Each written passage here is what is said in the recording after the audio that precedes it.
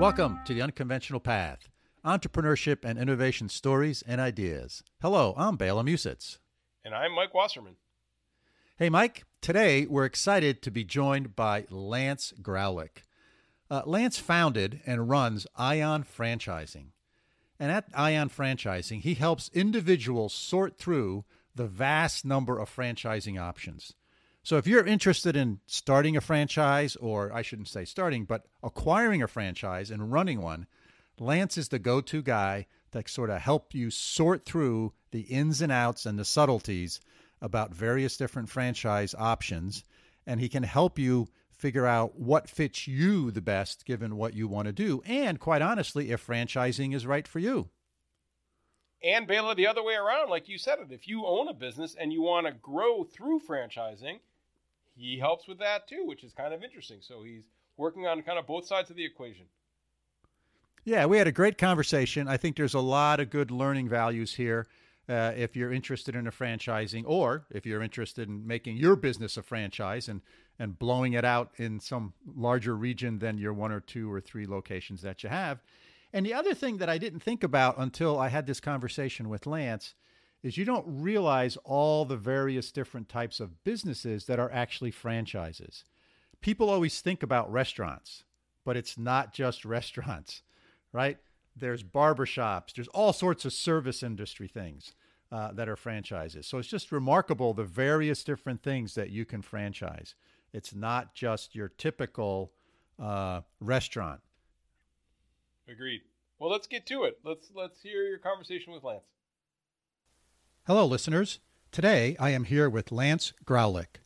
Lance is the founder and CEO of Ion Franchising, and he is an industry-leading expert when it comes to everything around franchising, whether you're interested in owning a franchise or whether you're taking your business and moving it into being a franchise business. So welcome to the show, Lance. Well, thank you, Bela. Yeah. So, Lance, describe your business a little bit and sort of what you guys do. Well, Ion Franchising has been around for quite a few years. I've loved the franchise business ever since I got into it in 1989.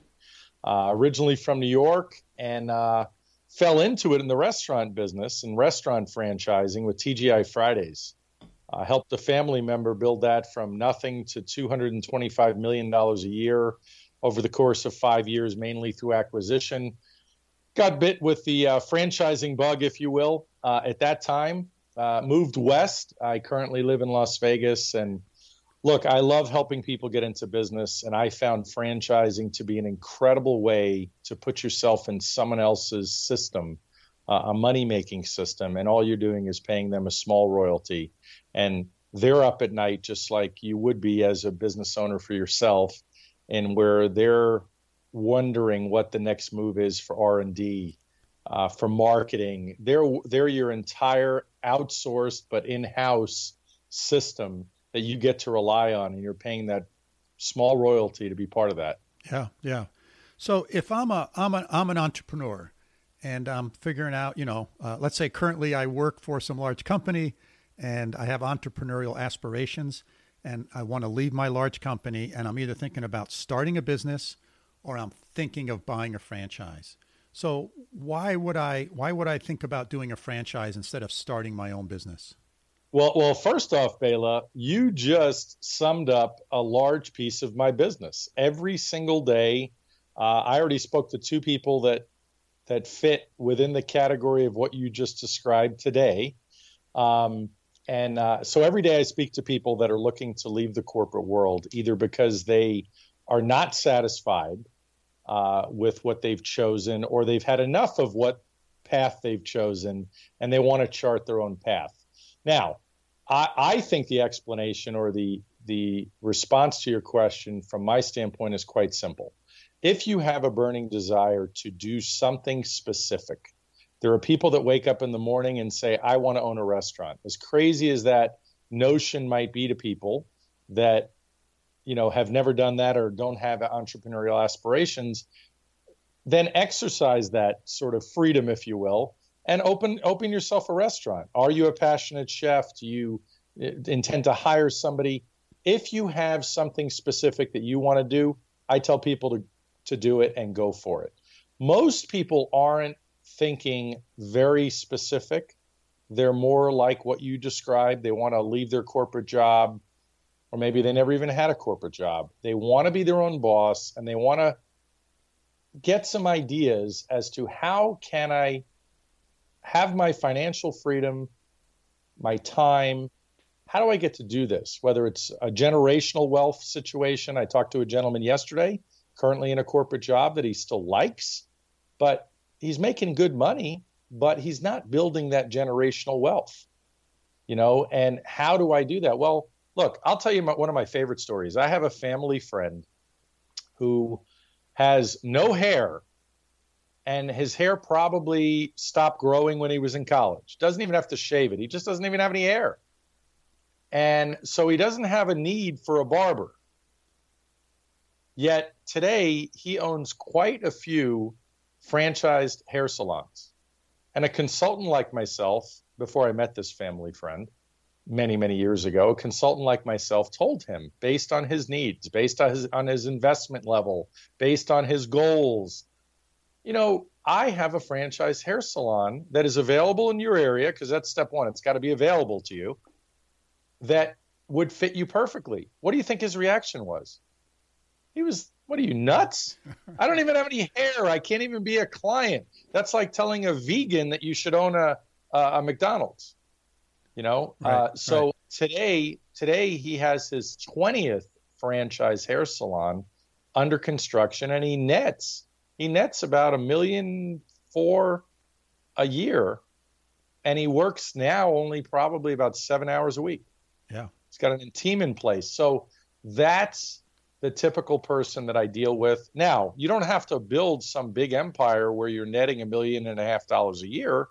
There are plenty of people that are satisfied to make $200,000, $300,000, $400,000 a year, put a team in place. And, franchising is also great for the exit strategy. You get to sell for a multiple of your cash flow. But look, let me line item some things for you in franchising as to why people should buy a franchise. Number one, it's a proven system. It's somebody else's system that is proven. And here's what I mean by proven.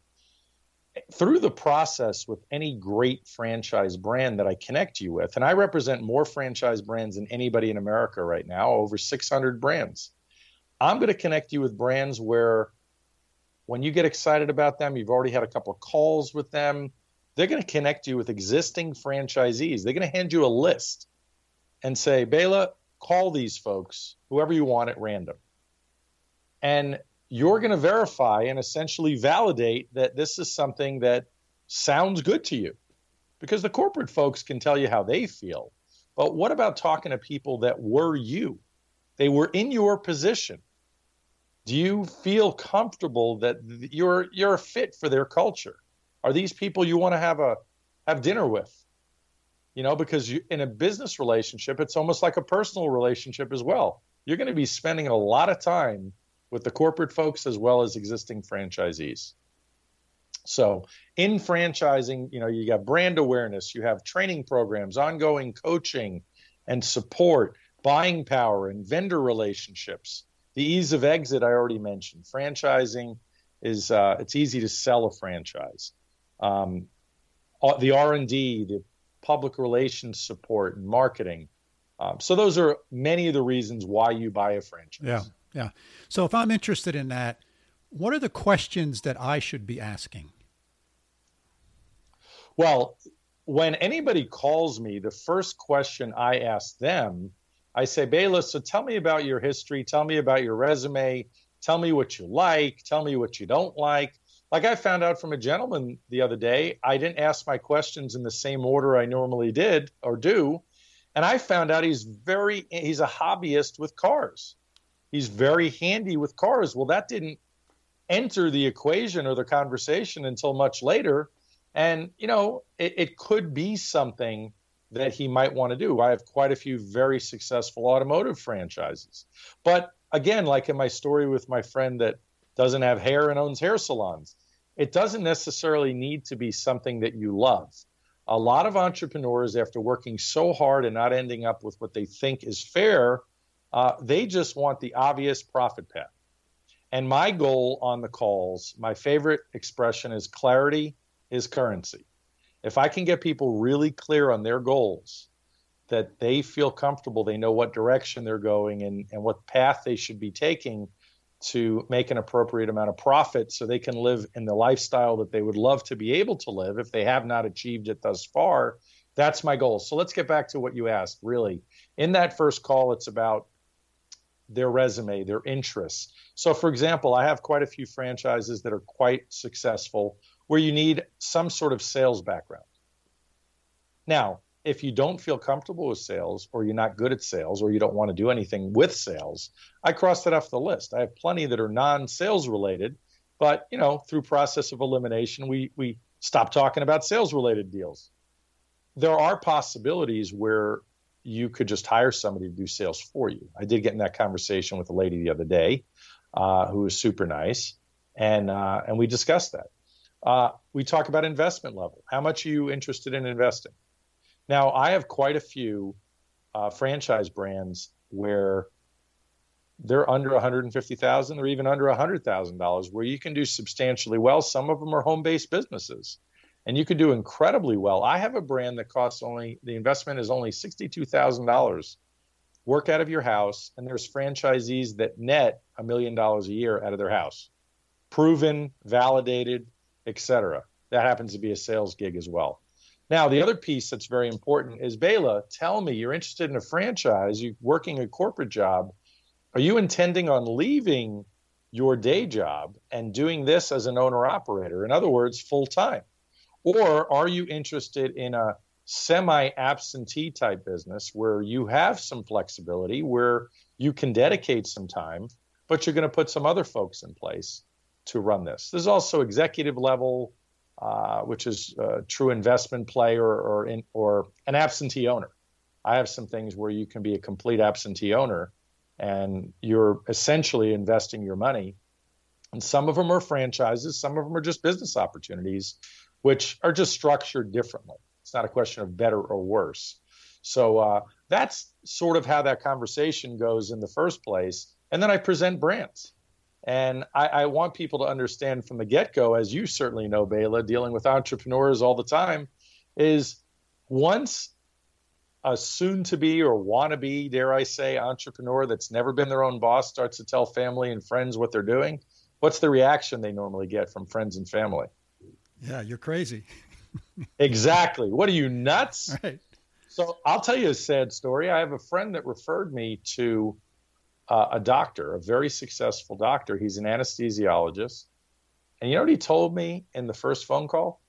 He told me that his wife told him, don't have that phone call with Lance. Don't waste your time, because you will never make a good boss. You need to have a boss. Yeah. Yeah. And he still works at a hospital. He doesn't work in a private practice. He works at a hospital and has a contract with a hospital. But nevertheless, I told him, I said, that's crap. Anybody can be their own boss. You just need to do the right thing. If you're scared of heights, you can't jump out of airplanes, but you can certainly do stuff on the ground, couldn't you? Right. So what are the typical sets of sort of restrictions that I as a franchisee would have? What are things that I can and cannot do? Where's the flexibility that I have?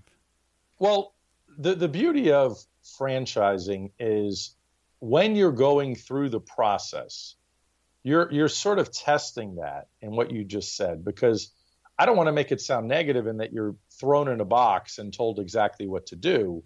But in some circumstances, that is the goal of franchising. You're fitting into somebody else's system. Right. It's like following a recipe. Right. They've worked out the system. Yeah.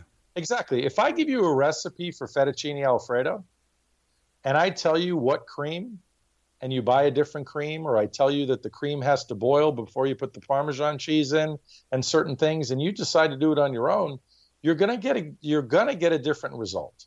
So if through this process, I show you a brand and all these steps, the steps to franchise ownership through what's called Discovery Day with the brand, you will get a very, very good idea of what you can and can't do. But I'll give you a good example of what you're talking about. Live firsthand example just happened the other day. IV brands are very popular, IV infusion brands, little retail facilities, all kinds of, whether it's the hangover cure or a cancer patient coming in for a treatment to help them boost your immune system these days. So I have a young lady that is a registered dietitian that's interested in buying one of these franchises. So she had asked, can I, as a registered dietitian in the state of such and such, also add that to my franchise where I offer those services that are non-competitive but complementary to the wellness space? And the owner of the brand and the franchise team said, absolutely. Now, to be honest, I didn't know what the answer was going to be because it's not in their franchise agreement, but they create an addendum and a side letter, if you will, to add that for this particular person. Now, if you're a McDonald's, and have an incredibly long history in franchising, 50 years plus, you're probably not letting any new franchisee do anything at all other than, what's in their system. Right. Here's the uniform, et cetera. But, look, I like the fact in franchising, Bela, that you get to control your employees. You get to hire the employees. Now, they're going to give you the standards. So if you're looking for a prep cook for McDonald's, you already have a job description and 100 videos and online learning and everything else to train these people and get them up to speed. But you get to pick the person that's going to work for you. Yes. I imagine there's a spectrum of, I'm using the word control because let me take that. I imagine there's a spectrum of process definition that various different franchisors have, right? So some are they say, okay, here's the business, here's the logo, go for it. And other ones are telling you exactly how to do things. You're very smart, which is why I was excited about coming on your show, because control is the word. It's part of the legal definition of franchising. You have to, as a franchisor, exercise a certain amount of control consistently over your franchisees. Otherwise, things run amok.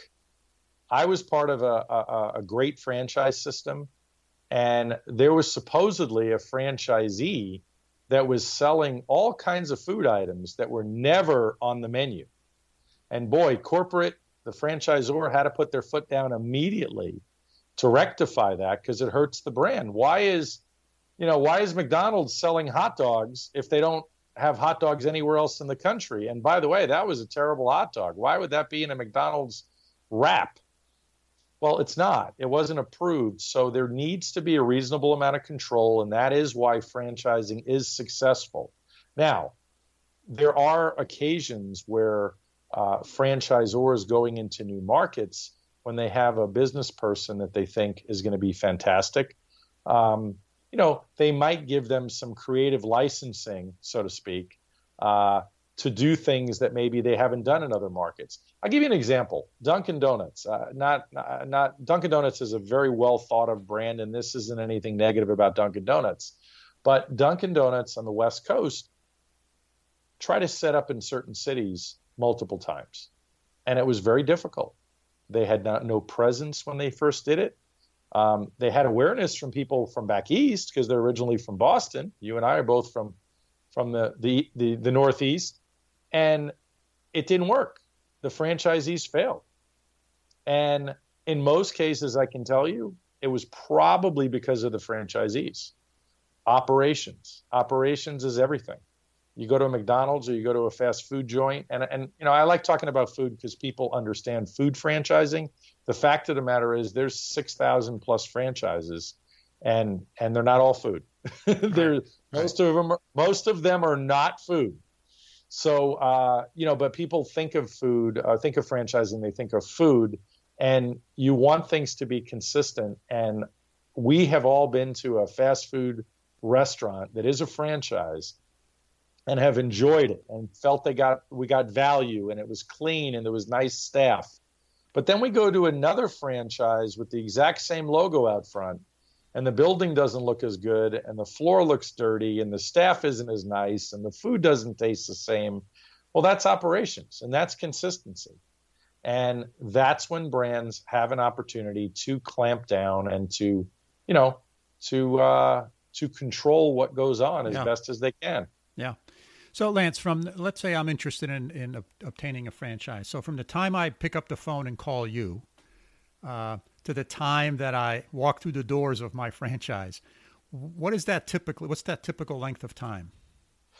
Well, from the time you talk to me to the time you sign a franchise agreement, it could be, I've had people do it as quickly as 6 weeks, 5 or 6 weeks. Now, the legal process is that when you speak to a brand for the first time and you're in agreement that you like each other and you want to go further, they'll give you a franchise disclosure document, the FDD, and the FDD will typically have the franchise agreement with it as well, which is what you're actually signing to become a franchisee, that mentions the address or the specific location. If you don't have a location, that's where it's going to be filled in the future. But just the FDD alone has a 14-day sort of cooling off period associated with it. So the quickest, once you find a brand that you love, you still have to wait 14 days. But most brands, there's a process. And the process for some brands could take 3 months by the time you talk to key executives. Before we were in a pandemic, there was a discovery day process where if you and the brand liked each other after multiple steps and engagements via the phone, you would then get on a plane or get in a car and you'd go to Discovery Day. And Discovery Day was when you visit the company and go to their corporate office, meet all the key executives. They take you out to lunch. They'll probably take you to dinner, maybe breakfast the next day. You stay over a night. And at the end of Discovery Day, you make a decision. And typically when anyone in the industry, any prospective franchisee gets on a plane or on a long car ride, Discovery Day success is typically 80 to 90%. But yeah, these days it's typically a remote virtual Discovery Day. There are even still gym franchise concepts that are very successful selling that way as well. Yeah. Yeah. So a lot of franchises, a lot of businesses have a building associated with them. So is that owned by me, the franchisee, or is that owned by the mothership, or is it some combination thereof? How does that part work? It's a good question. In most cases, it's owned by you or the franchisee. It's not owned by the corporation. In most cases, it is the franchisee. So the way that typically works, as soon as you sign a franchise agreement, you have a territory, especially if it's for a retail franchise like a Fast Signs or a Supercuts or a McDonald's. You have an agreement for a specific territory. So you will be finding a location with their real estate team within a specific territory. Now, there are franchise brands like, for the brands I mentioned, typically it's going to be a lease, could be a ground lease. It could be, McDonald's. Everybody that has seen The Founder about Ray Kroc and the history of McDonald's. McDonald's did buy a lot of real estate underneath their franchisees' locations, or franchisees bought the land, which is a fantastic investment. But that's also a bigger box, so to speak, concept. Yeah. A lot of the smaller ones, you're in a big strip center or shopping center, you're just leasing the space as a franchisee. What I can tell you is brands like IHOP, when they were franchising, IHOP, a lot of times to speed their, call it their opening store clip, if you will, they wanted to speed their growth and expansion. They would secure a location when they found a good one. They would be the landlord. They would then actually have their architect work on the building, and then they go work looking for a franchisee. Got it. And if they did not find a franchisee, they'd hire the staff and open it as a corporate location, and eventually they'd sell it to a prospective franchisee, essentially completely turnkey. Yeah, yeah. So if I'm interested in something like this, can I go to the bank and get some financing for an endeavor like this? Well, SBA financing, Small Business Administration financing, is the most common for franchises. The reason for that is the SBA fully backs and supports the franchise industry. They work hand in hand. And banks will guarantee those loans. 75% of that loan is guaranteed by the SBA. So there is an SBA registry. If you're a franchise brand, you want to get on the SBA registry. And that way the SBA will lend to you and your prospective franchisees. All you need is a 680 credit score and some sort of resume that says that Bela buying a franchise hair salon can have some success, right, where they're not going to lose all their money. And really, that also has a lot to do with the brand itself. How big is the brand, et cetera. But typically, you only have to put down 25%. Sometimes you can put down a little bit less, and you're in business. Yeah.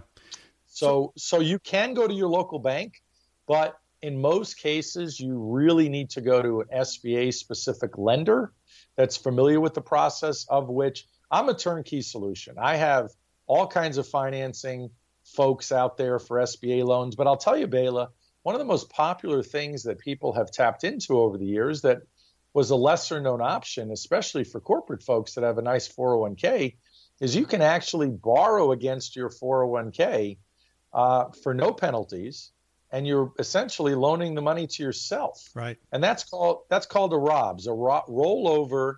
It's funny, you're robbing money from yourself. Rollover business startup loan.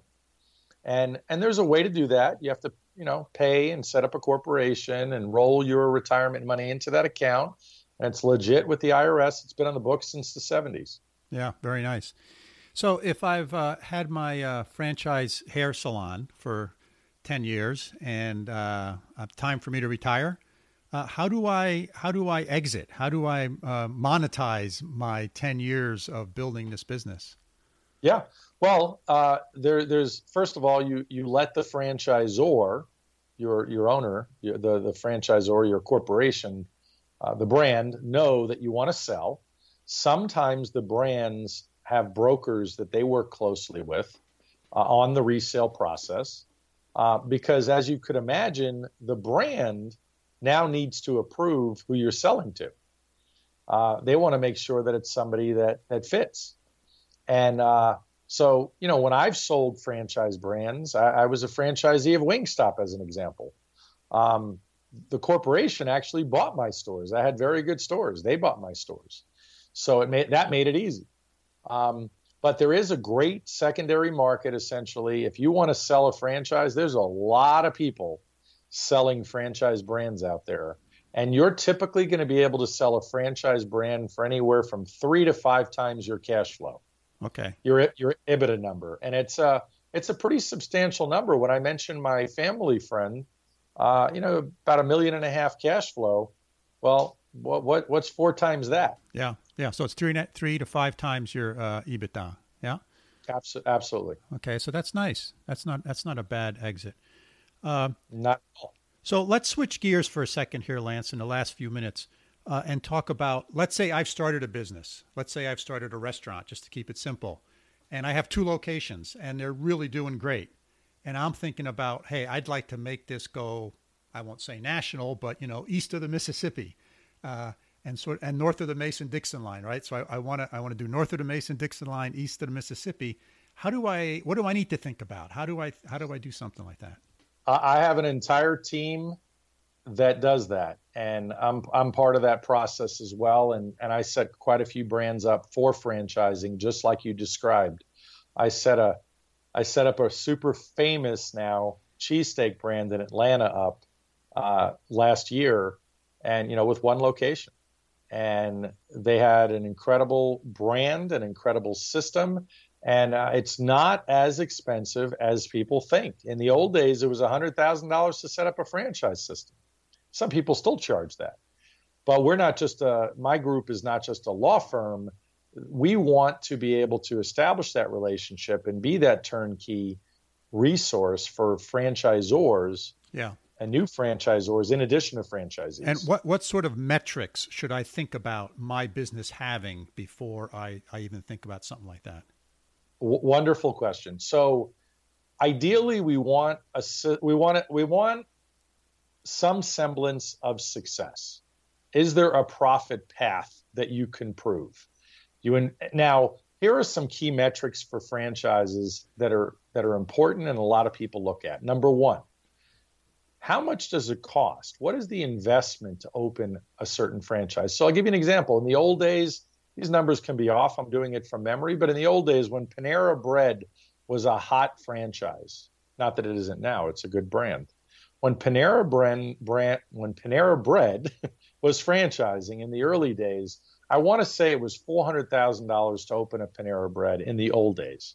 Now it's quite a bit above that. Well, they were doing over $1 million in sales. So let's say they were doing $1.2 million for easy math. That would be a 3-to-1 sales to investment ratio. So let's say $400,000 investment, $1.2 million in sales, 3-to-1 sales to investment ratio, which is as good as you're going to get in the restaurant business, an incredible metric. Number two, what was their EBITDA like? What was their EBITDA typically like in a franchise system? Don't remember what their numbers were, but it was fine. It was a good profit margin. Those are a couple of key metrics. Number three, within that, when are you getting your money back? What's the ROI? Now, a restaurant is typically a little bit harder. You're not always getting your money back in 2 years. It could be more like 5 years, but that's okay. You pay yourself off and you hold on to it for 10 years and 20 years and sell for a nice multiple, especially when you have quite a few restaurants. It adds up very quickly, as we did the math earlier. So understanding that you have a good model, you have a good training system. What is your secret sauce? That is the question I ask brands that call me. What is your secret sauce? I set up a salon suites brand in Atlanta to franchise recently. In fact, she's almost done with the process right now. And she has 2 very, very successful locations. And I asked her, I said, I have other salon suites type franchise brands. What makes you different? And you know what she said? My investment is low. We figured out a way to keep the investment low and still have a great product, have a proprietary system. And that is her secret sauce and who she attracts to, the table to be other franchisees and beauticians. So, is there an awareness? Because look, brands that are good can't just go from, let's say, New York having 1 location and run to California and open their first franchise, which is why a lot of times we do see some sort of regional focus first, or a local focus. So in the Salon Suites example, she's in Atlanta. She already has 2 in the Atlanta area. Her goal is to sell in that area, and eventually she'll get to Florida. She'll get to the Carolinas. All can adjacent, very close cities and states. Yeah, and it's much easier to hop in a car and drive 2 hours to talk with your franchisee than it is to hop on an airplane and take a day to fly to California, right? Distance doesn't matter. That's exactly right. And the early days as a franchisor, the 2 biggest things you really need to focus on besides your system is, the marketing support and just support in general. How is this franchisee doing? Because you're responsible for training them and having them ramp up as quickly as possible, because you don't make any money unless, they have revenue coming in the door. Right. Oh, one quick question, Lance, and then I think we'll end it. If I you said most franchisees have a territory. They have some geographic boundaries.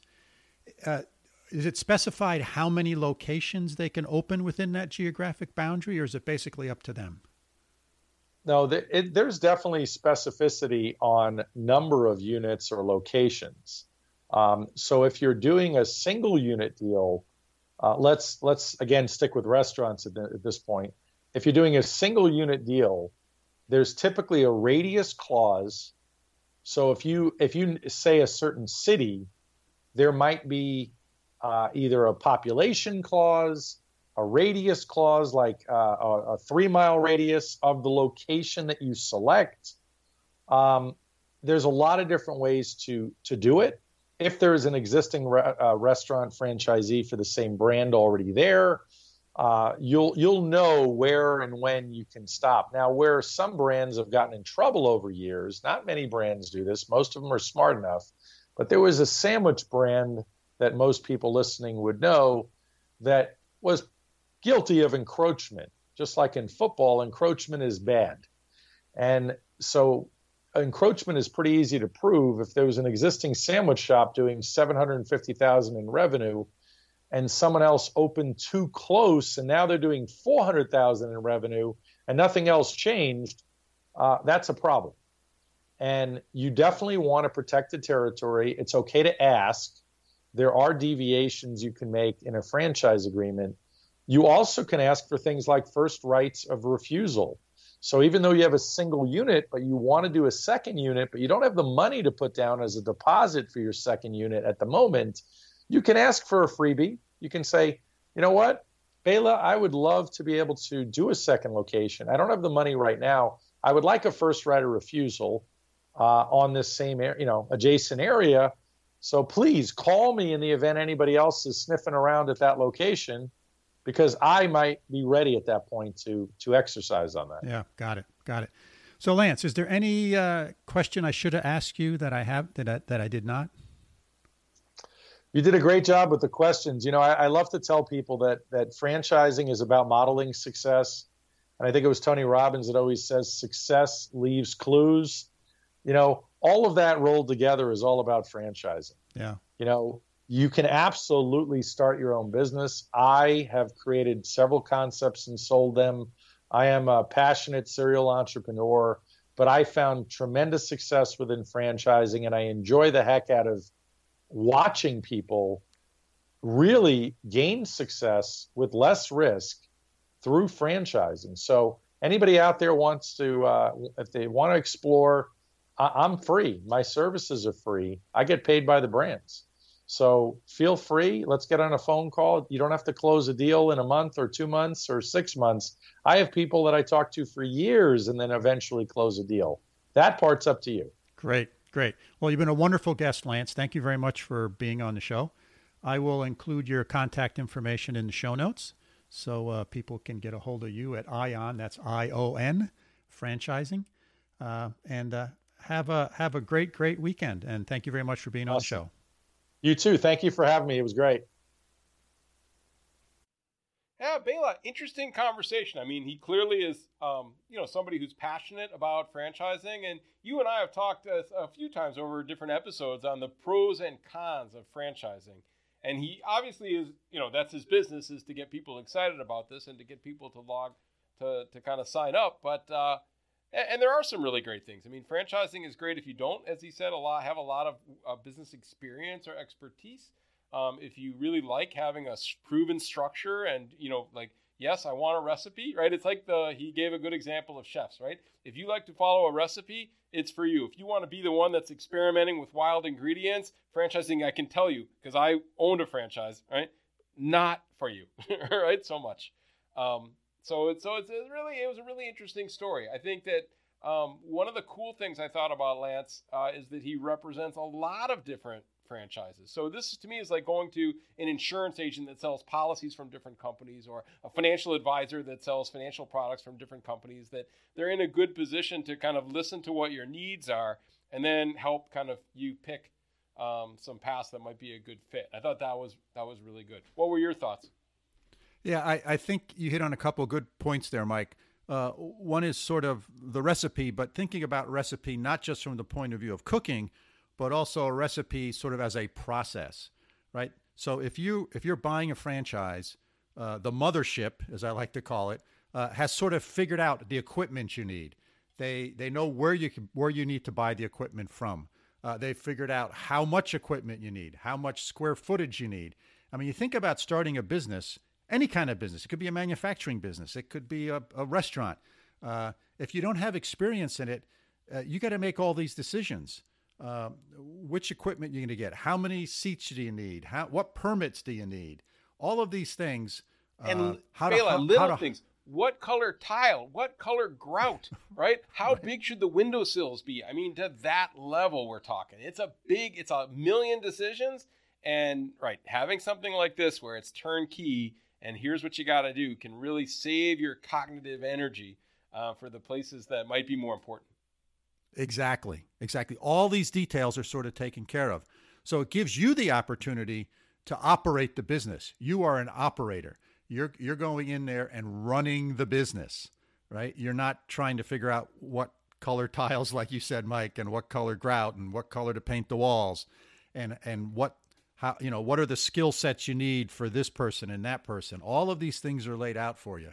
And that's the good side of that, right? And that makes it really easy. I'm not saying it's easy. It changes the decisions that you have to make. I shouldn't say it makes it easy. It changes the decisions you have to make and the things you have to worry about. Yeah. I will even say that it simplifies things. The trade-offs are you can't choose a lot of things, okay? But it does simplify. And maybe easy, I think easy is probably not the best word, but simplify is, because it's like, here's your list, right? And if it's on this list, not you should do it, you must do this, right? Or maybe you have 3 choices instead of 300 choices, right? For some things. I remember when we were building our building and the franchise agreement and the manuals laid out, sometimes you must do this, or sometimes you can only choose from these 3 options. Yep. The other nice thing about a franchise is you get a geographic territory. You get some protection from competition, at least within that same franchise. So you have a footprint that you can sort of call your own. I think that's a good advantage. The other thing is, but Bela, let me jump in here, because one thing you really need to be careful of is how big is that territory, and because this is where it's nice with somebody maybe like Lance, where you can compare the geographic regions across companies, because some have a much smaller geographic territory that you're exclusive in than others. And if you're you've got big competitors that are just 5 miles away or 10 miles away, you might have this town, but right outside of town that space is open and some big competitor could come in and compete with you. So you have to be really careful. Just because it says you have an exclusive, you really need to look at how big that territory is and what the population is, what the already people who might, if it's a product that's already in use, how many existing customers are in that space. It can get really tricky really fast. So this is nice where you have somebody who can help you compare A to B to C and help you ask the right questions like that. Exactly. And I think that's where one of the great values of a person like Lance is. I think the other interesting thing here is that probably once a year, if not more often, all of the franchisees get together, and usually they have a big annual conference of some sort, and you can kind of compare your performance to other individuals who are running a same type of business, and you can help hone your business. And remember, the franchisor, the mothership, right? They're interested in increasing sales because that's how they make their greatest amount of money. And so they're motivated to take best practices that they learn from other individuals and share them throughout the network. Because again, the franchisees are not competing with each other. They have sort of different territories, with the caveats that you mentioned, of course. Yeah. And so, those are some really great, important things that are helpful. If you want to be an operator, right? You want to run a business, right? You want to run a business. Yeah. The other point he made, is you think about how well established the franchisor is. And he gave the example of the dietitian, right, who wanted to make some addendums to the franchise agreement. That's also really important, that typically a big established franchisee has zero flexibility and wants to have zero flexibility, but you may get some more flexibility with a newer or smaller franchisor that's more interested in growth and being flexible. So you really need to look at that. And the established ones have franchise owner groups. Sometimes they're sanctioned by the parent company. Sometimes they are independent. And those can be some really useful sources of information as well, to see the level of friction between the franchisor and the franchisees. Theoretically, kind of what he said and what you said about the interests are aligned is true. There's alignment. The franchisor wants the franchisee to be successful because they're getting a percentage of sales, Okay. But you can look in most business magazines, like Inc. and Entrepreneur and things like this, and there's plenty of stories where there's friction between the franchisees and the franchisors. That even though the economic interests should be aligned, there's differences of philosophy and differences in approaches to innovation and things like this. And you really need to take the pulse carefully. But again, I think a person like Lance can help clue you in. If you're asking him the right questions, he can help clue you into some of these kind of areas to look at. You know, one of the ways I think about this is the franchisor is your partner. You have entered into this business with a partner, and it's just like any other. Whether you have two friends that you start a business with, the three of you are partners, and sometimes those relationships go really great, and sometimes over time those relationships change. And I think the same types of things can happen as a franchisor or a franchisee, right? Your interests change. The business environment changes in your geography compared to other parts of the country, but they want to keep things uniform, et cetera. So those things are all important, and understanding that I think is key. And again, a lot of entrepreneurs think about franchises. It's a great way to run a business. It's a great way to get started. It takes a little bit of cash. As Lance said, you can oftentimes get financing for this, and the SBA, the Small Business Administration, actually has a special little branch or program for this kind of stuff. And here again, that's a place where Lance can help you sort through those things. So all in all, if it's something you're interested in, I think it's certainly worth exploring. And a lot of franchisees have done very, very, very well. If you hop on the bus, that's the right bus that's growing. Some of them have done quite well. Yep.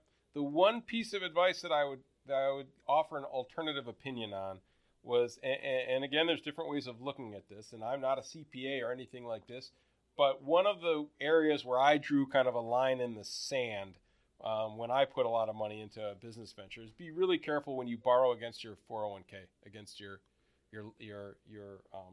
retirement plan, because if the loan defaults, you have to look very carefully at the paperwork. If the loan defaults and then they liquidate your 401k for that could be a risk that you don't want to take. Be very sure before you do something like that you've talked to your accountant, and hopefully you have a financial advisor or somebody you can get advice from. But I'd be a little careful about that. I don't fully agree with them, and everybody's entitled to their opinion. But I think that's someplace that I wouldn't recommend that people jump on. Yeah, the one bit of advice I remember my father giving me back when I was a much younger lad and we were first married and we were thinking of buying something, and I said, "Hey, Dad, the bank said they'll give us a loan." And my father said, "Just because someone's willing to loan you money doesn't mean you should get a loan. Don't use that as the sole criteria." So Just because you can borrow against your 401k doesn't mean you should. Yeah, there are other sources of capital that I think if you default on the loan and then you declare bankruptcy, your retirement plan stays intact, I think, and you need to again talk to a financial planner about that before I would jump in on that. I wouldn't just take the first person that you talk to's word for that. So be really careful, people, if you go down that road. Yeah, and that's a loan for anything, not just for franchise. It's starting any business. It's starting anything, right? You got to be careful. Yeah, make sure you understand what you're signing. And for some people, it's the right decision. I'm not saying it's never the right decision, but for some people, it might be the right decision, but for others, it might not. Get a third party, I think a neutral third party that can look at the numbers and tell you what the risks are. So that was it. But otherwise, I thought that was a really interesting, I agreed with most of what he said and thought it was interesting food for thought for people who want to start their own business, but need some support, essentially, right? Need a foundation, need a structure. And are really much more comfortable working in that, reducing the uncertainty, simplifying some of the things we talked about. Those people, I think, are a good fit for a franchise, exploring a franchise, and going down the road of talking with somebody like this. But again, getting some good advice from a CPA and a lawyer is always, we've said that a million times in this podcast, is get a good CPA and get a good lawyer before you sign any franchise agreement, or really, undertake any loan, I think is the best advice that I can give people, so you fully understand what you're getting yourself involved in. Agreed. 100% agreed, Mike. Shall we wrap it up? Sure. So listeners, thanks for joining us this week. We hope you found the last 45 minutes or so interesting and thought-provoking. As always, if you have questions about what we've discussed, you have some feedback in any way, shape, or form, think about some guests that you might want us to have on, please get in touch with us. Our email is bela.and.mike@gmail.com. And if you like the podcast, please do subscribe. And better yet, tell your friends or write a review in your favorite podcasting app. So until our next episode, signing off from upstate New York. Have a great time, Mike. Thanks, Bela, and I wish you and everybody else good health and happiness, and we'll talk with you next time. From here in Germany, auf Wiedersehen.